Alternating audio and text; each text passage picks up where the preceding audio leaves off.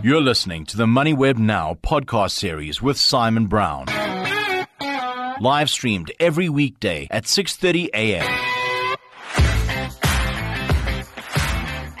It's Wednesday, 17 January. Chinese year-on-year GDP 5.2% versus an expected 5.3%. I'm Simon Brown, coming at you live and loud from the MoneyWeb Global Headquarters in Johannesburg, South Africa. On the show today, Viv Govender from Rand Swiss. I want to pick his brains around China. He's been bearish on China. Is he still bearish on China? Francis Marais from Morningstar, South Africa. Investing offshore, currency risk and allocation, asset allocation. The latter perhaps the more important. And then Dr. Andreas Nienhaus, he of Oliver Wyman, mobility in Africa expected to double by 2030 to an $8 billion industry. The show is brought to you by Stanlib. Visit stanlib.com to get in touch with one of their investment specialists. Stanlib Asset Management is an authorized financial services provider. Morning headlines from MoneyWeb. Rabeck challenge of Prasa Bridge tender award dismissed. It's due to submitting its urgent interdict application late. Business day, TymeBank eyes top 3 spot after profit breakthrough inside of 5 years. TymeBank credits the bank's long-standing strategic relationships with the likes of Pick n Pay, Boxer, Foschini Group and the Zion Christian Church. Morning markets, US was red, S&P down 0.4%, Nasdaq 0.01% down. East mostly red, Sydney off 0.4%, Tokyo up 0.5%, Hong Kong down 2.6% and Tencent off 3.2%. Commodities all red, gold $2,030 an ounce, Brent 77.91, platinum 901 and palladium 941. The rand is at 19 to the dollar exactly. Bitcoin 42,900. Top 40 opening call, a 415-point red open. That is 0.6% to the downside. MoneyWeb Now, on the money. Also available on podcast. I'm chatting with Viv Govender from Rand Swiss. Viv, appreciate the time. Over the last year or so, you've been all positive on artificial intelligence. Fair enough. But the other side of that coin is you've been bearish on China for some time now. My question to you is, are you still bearish on China? You still got worries around China and Xi Jinping? Oh, yes, most certainly. I think, as I've told you before, people don't get better after the age of 70, which Xi Jinping is at the moment. And unlike in the US, where we're going to have a couple 80-year-olds after this weekend, probably, fighting for the presidency of the US in a few months' time, those guys don't really make a difference to the world. I mean, Biden is pretty much it seems to be out of the running in terms of running the country, and the country just functions pretty much as it should be. In China, it's different. Xi Jinping has a lot of power. Some of the moves he's made recently around things like gaming, around talks around Taiwan, etc., have really not been great for the Chinese economy overall. And I do think that that's going to continue going forward. And speaking of which, we had the Taiwanese election, and it does seem that Taiwan is basically moving away from China. And that means that we are probably going to be seeing more, rhetoric around, the possible, forcible adding of Taiwan to China, which is not great. I take your point, and he isn't backing down. You mentioned the crackdowns then. We saw a lot of those in 2020, 2021 against games, against education companies, against Ant Group. And there was a sense that perhaps he had moved on from that. But I think it was late last year, he did another crackdown. Tencent was off over 10% in the day. He's not moving on. He's not maturing or mellowing. Oh, yeah, no. And look, you need to look at the history of the man himself. He spent several years living in a cave during the communist revolution because his family fell out of, favor. He's not a normal politician. He's not a Macron. He's not a Rishi Sunak. He's not a Biden. He's a very different kind of, beast than we have there. And if you look at just how he basically, got into power and held on to power, he was pretty ruthless about, making sure that any rival of his was, eliminated, corruption, crackdowns or whatever. Yeah. Look how he's treated, like you said, the Alibaba group with the, Jack Ma, who's effectively, pushed out entirely now from Chinese business. This is not a place where you want to be, investing over the next couple of decades as a guy that has absolute power effectively turns from 70 to 90. I get your point around the investment case, and I'm looking at the Satrix China ETF, which is the easy point for me to look at. And it's a terrible graph. It's going from, top left to bottom right, which is exactly the wrong way around. But can China grow in spite of? And I ask this because, for the commodity world, which is big in South Africa's life, we need a good China GDP. Or is there risks of Chinese GDP stumbling at the same time with Xi Jinping? Almost certainly. Look, if you had a very competent leader there, there'd still be issues in the Chinese economy that are very significant. Their property sector investment has been ridiculously, high.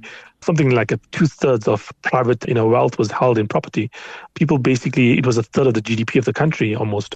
And that's obviously falling apart because demographics have changed. And you've seen videos, I'm sure, of them demolishing these massive towers that were built for no reason at all. So that is a major crisis happening, bigger than I think 2008 in terms of what it was for the US versus China. They have a demographic issue. They are basically aging. Their peak working age population was a decade ago. And they are aging while they're still reasonably poor. They're not Japan. They're not the EU, where you have an aging population, but with significant savings, etc. No, this is an aging population without all of that.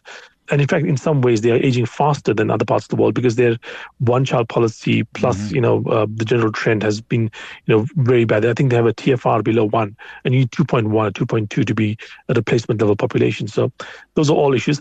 And they also have issues with regards to, the US turning against China, the Taiwan issue.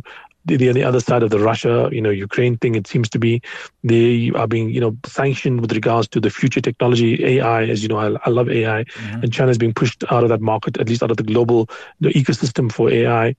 So but there's a lot of factors against the country, and at the same time, you have a leader who is not, I think, up to the task of doing what needs to be done. Remember, China grew when the Deng Xiaoping, I think his name was, if I pronounced it correctly, came to power.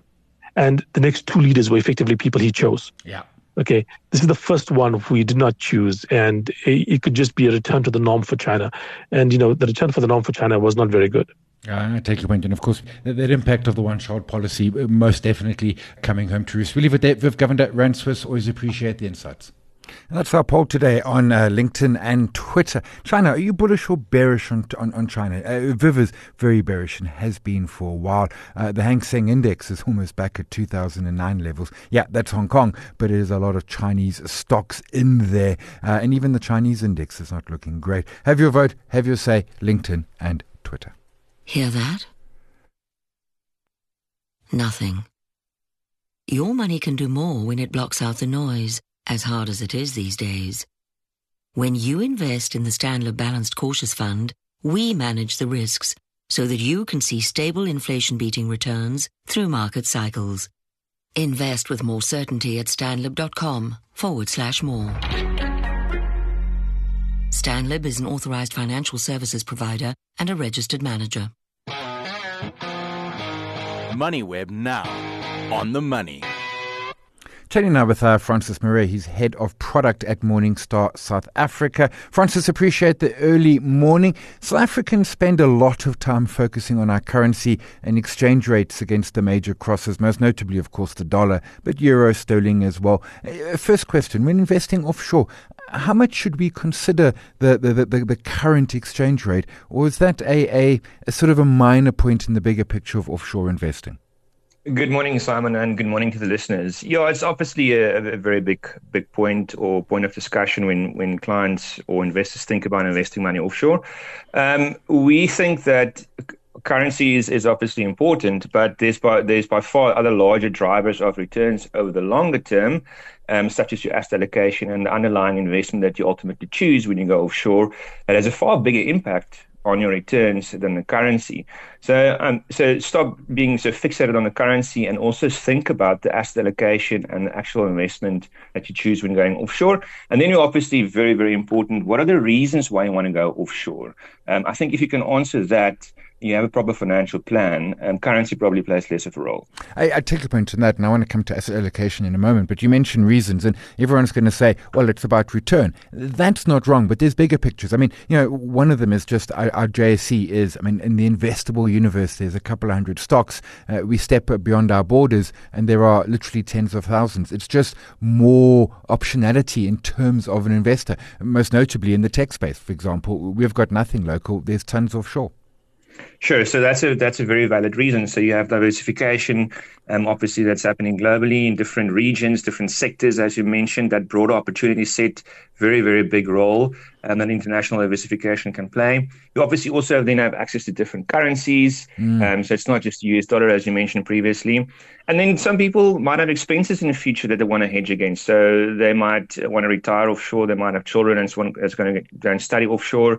So those expenses you want to hedge, and those are all valid reasons why you want to go offshore. And then if you answer in that context, then the currency probably plays, yes, currency should play a role, but it probably becomes less of a issue when looking at those different reasons. I take the point. It sort of fades into the background, perhaps. Asset allocation, perhaps, is the biggie, and it's a significant driver of returns. But I always look at it, particularly for a DIY investor, as perhaps the really hard part of getting the investing right in terms of which assets and when. Yeah, that is very, very difficult. Our obvious choice would always be that investors engage their financial advisor, and hopefully the financial advisor can leverage off the skills of a company like Morningstar, for instance. Mm-hmm. But a simple approach, if you do want to have offshore exposure, is probably your multi-asset funds. That always gives you a good entry point. Your currency exposure there is also then managed by your underlying manager. So that's I would say that's probably the best choice at this point in time. If you are a DIY investor and looking for some offshore exposure, then you obviously have a myriad of other choices. You have feeder funds in South Africa. And then once you externalize assets and you actually go offshore, there's even more choice, and it becomes really, really difficult deciding amongst all these different choices. So really, really advise you to partner with somebody to help you with that. I take your point. It's a little overwhelming. I remember the first time I had a look at one of the offshore exchanges. It was just too much for my brain to comprehend. A last question. We're talking so far around the direct offshore investment. In the recent note you put out, you also talked around asset swaps. Now, I mean, they were really big a couple of decades ago. Obviously, the limits that in terms of externalizing money have moved significantly, no longer hindering most people. Are asset swaps still something worth considering? We think so. It's a lot easier for clients to access. You have lower minimums. It's part of your normal LISPs. You can access that facility. It's probably also a bit easier from your estate planning perspectives. Once you go offshore, direct offshore estate planning becomes really, really important. Citus taxes, probate, all these things. So we still think it has a major role to play. Unfortunately, your choice is obviously not as much. But having said that, some less choice isn't always a bad thing. There's some decent strategies and asset classes available to access via your feeder funds or asset swap funds. Yeah, of course. I hadn't. The tax and such becomes another whole challenge. And again, while there's a good argument for experts, we'll leave it there. Francis Marais, Head of Product, Morningstar, South Africa. Appreciate the early morning. Your money knows that reaching new heights means turbulence. When you invest in Stanlib's Global Multi-Strategy Diversified Growth Fund, your money can withstand the unpredictable ups and downs caused by day-to-day market fluctuations. Because our partnership with JP Morgan Asset Management gives you access to a broad range of global strategies. Seek more returns at stanlib.com/more. Stanlib Asset Management is an authorized financial services provider. MoneyWeb now. On the money. I'm chatting with Dr. Andreas Nienhaus. He's a partner, automotive and mobility, climate and sustainability at Oliver Wyman. Andreas, appreciate the time today. You and your colleagues recently put together a report, Shared Mobility's Global Impact. And one of the numbers that really jumped out is that shared mobility in Africa expected to double by 2030 and ultimately be worth almost $8 billion. This is going to be a giant industry across the continent. Well, yes, it's a very exciting time to look at shared mobility in Africa, given its growth and the technological developments that we can see currently and that we are about to see in the future. So, yes, relatively speaking, it's going to be a massive increase, and it's going to be a big and attractive market for all sorts of participants and also for the end consumer. Globally speaking, obviously, there's still a catch-up game to do. On the global scale, the market is by far larger and still growing, but we see very strong growth, particularly in the African region. And a lot of this is going to be driven, as you say, we're coming off a low base within the African continent, but we've got a bunch of mega cities that are going to drive this, new cities that are going to become mega cities and are going to help drive this huge growth going forward. Yeah, absolutely. I mean, where does the full potential of shared mobility solutions truly unfold? It's within densely populated areas, so within mega cities, and we see above average growth of mega cities and metropolitan areas on the African continent. So this is basically the perfect playing ground to establish more sustainable and more social solutions to get people from A to B. So it's a perfect place to establish these new forms of transport. You mentioned the getting to A to B. I mean, one of the things in Africa is that often cities don't have very efficient public transport, and car ownership is frankly out of reach of many people. This in many ways is going to help drive economies within the continent. Yeah, I fully agree. And there's still one thing we need to keep in mind, that shared mode of transport is more efficient than privately owned. Yeah. Although there's obviously a convenience advantage most of the time if you own your own car. But once you're stuck in traffic, this convenience diminishes.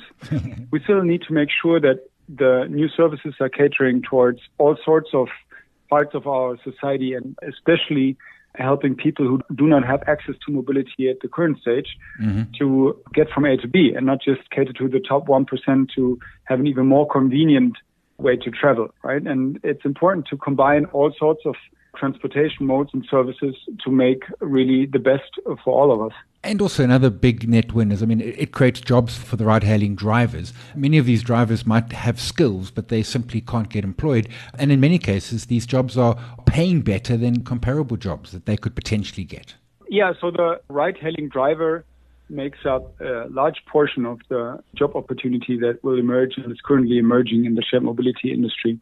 And we took a very close look within our Oliver Wyman study on how these jobs are to be evaluated. And on the one hand, you have to look at the pure financials, and ride-hailing drivers have the possibility to earn well above minimum wage or comparable wage, whatever applies more. In some countries, we don't have full minimum wage. So we looked at comparable wage for equally qualified jobs. And one thing that really sticks out is that drivers who want to work in the ride-hailing industry, they need to get access to vehicles. Otherwise, the attractiveness and the financial opportunity of the job gets smaller. So the regulatory entities, but also the large mobility service providers, they need to come together to offer or to enable drivers to own a vehicle or finance a vehicle or lease a vehicle to do their job. Yeah, my next question is going to be around challenges or perhaps ideals, and that was certainly one of them, the cost of the vehicle for the driver. The other is investment into road infrastructure. In the heart of the cities, it's probably there, but more broadly, there's a lot of infrastructure challenges as well that needs to be addressed across the continent. Yeah, absolutely. That's a very critical point, especially if you look at the mobility ecosystem as a whole, and you're not talking only about personal car-related mobility services, but also want to include e-bikes and micro-mobility solutions. It doesn't really make sense to talk about these and say they're attractive for the society if you don't have the infrastructure in place to ensure safe travel, right? If you don't have bike lanes or sidewalks that help people commute independent of a car, then obviously there's something the regulator needs to help develop to foster this entirety of the mobility ecosystem. We'll leave it there. That's Dr. Andreas Nienhaus. He's from Oliver Wyman. Andreas, I really appreciate the time today. That's it for today. We were chatting yesterday with Christo de Wit from Luno SA, talking about around those listed Bitcoin ETFs in the US. They were approved Wednesday evening, and 11 started trading immediately on Thursday. A couple of folks said to me, what's the difference between them? They're all Bitcoin. So really the difference is, do you trust the provider, and what is the expense ratio? But we asked you whether you were interested, and almost half of you said, no thanks, no crypto for you. A fifth was saying, no, you know what, you already hold some crypto. You've gone to a bespoke exchange and bought there. A fifth said, actually waiting for the JSE Bitcoin ETF. I asked Christo about that. It's been declined in the past, but the SEC in the US does sort of set global trends. I think we'll see one, but I don't think it's going to happen in a hurry. The rest were saying, yep, very keen. Have your vote, have your say, LinkedIn and Twitter. This show is brought to you by Stanlib. Visit stanlib.com to get in touch with one of their investment specialists. Stanlib Asset Management is an authorized financial services provider. We're live every weekday morning, the MoneyWeb website and the app, 6:30 a.m. podcast just after 7. Thanks to my team, Eddie, Nobochle, Nicole, to you for listening, my guests for their time. My name is Simon Brown. This is MoneyWeb Now. We'll chat again tomorrow, the FinTech Household Resilience Index. You've been listening to another MoneyWeb Now podcast, posted every weekday at 7 a.m. on moneyweb.co.za. MoneyWeb Now, on the money.